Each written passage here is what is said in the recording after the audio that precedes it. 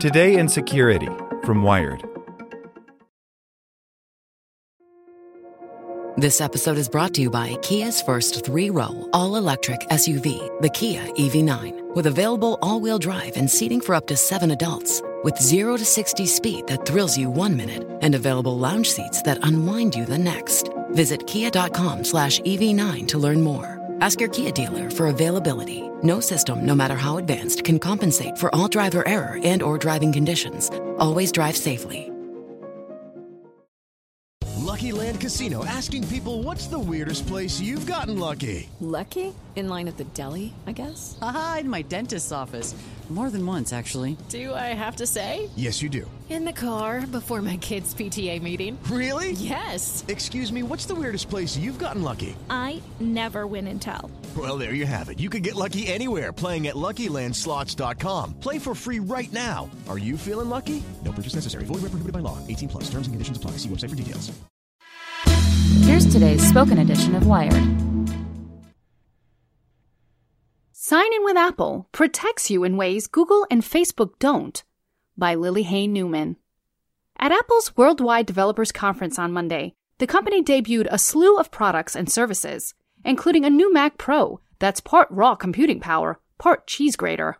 But one new feature, mentioned in passing, could have an outsized impact on user security and privacy for years to come. Apple now has its own single sign-on scheme, and it's a major reimagining of how such a mechanism can work. You've seen single sign-on before, even if you don't use it. It's the technology that lets you use your Google or Facebook login to access other third-party services, instead of needing to set a unique username and password for each one. They centralize a group of accounts around a more secure login that you're more likely to actively monitor and maintain, rather than a one-off account that you set with a weak password, save a credit card into, and then never think about again. Sign-in with Apple looks similar enough to those alternatives at a glance, giving the option to use your Apple ID as a unified login wherever developers integrate it. But as part of its broader years-long privacy push, Apple has added some extra protections that distinguish its version.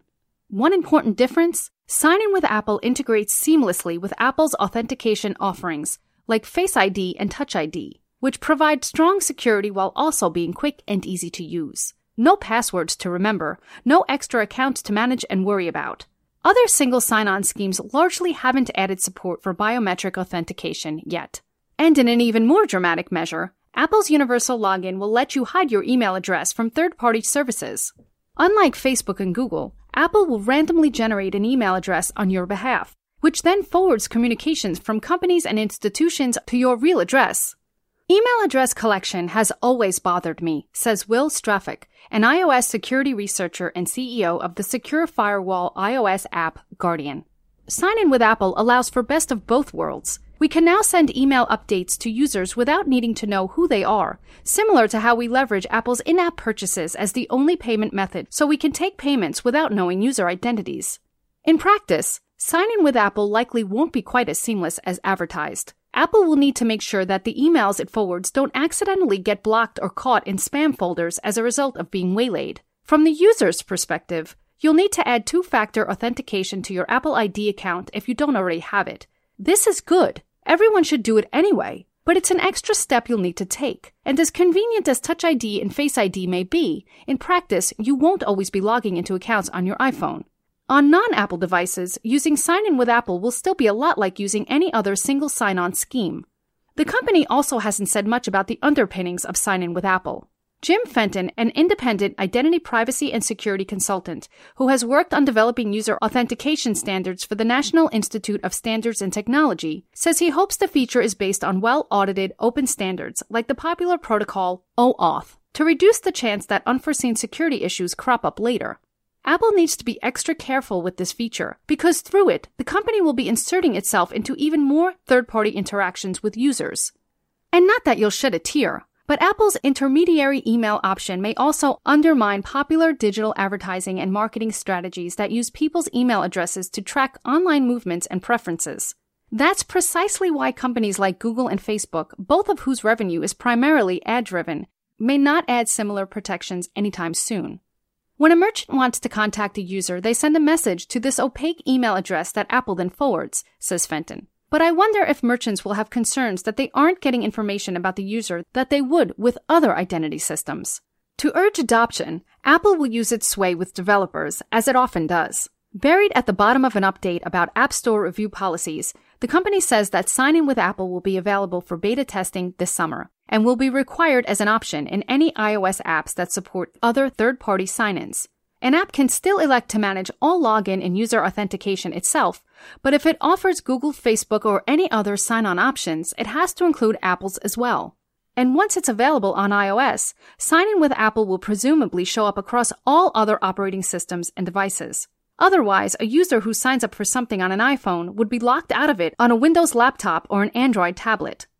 One major downside to single sign-on schemes that Apple's new offering can't avoid is that they create a single point of failure for numerous logins. Single sign-on acts as a sort of skeleton key to all your accounts across the internet. Lose it once, and you're exposed everywhere. Facebook brushed up against this in its September data breach, but Fenton and others say Apple's security track record is solid enough that the benefits will likely outweigh the risks for the average person. And for those who are all in on the Apple ecosystem anyway, there's little choice but to hope that Apple's promises about its dedication to privacy and security are earnest.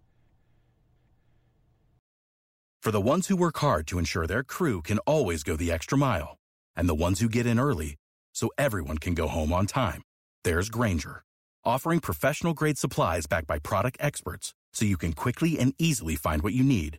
Plus, you can count on access to a committed team ready to go the extra mile for you. Call, click Granger.com, or just stop by. Granger, for the ones who get it done.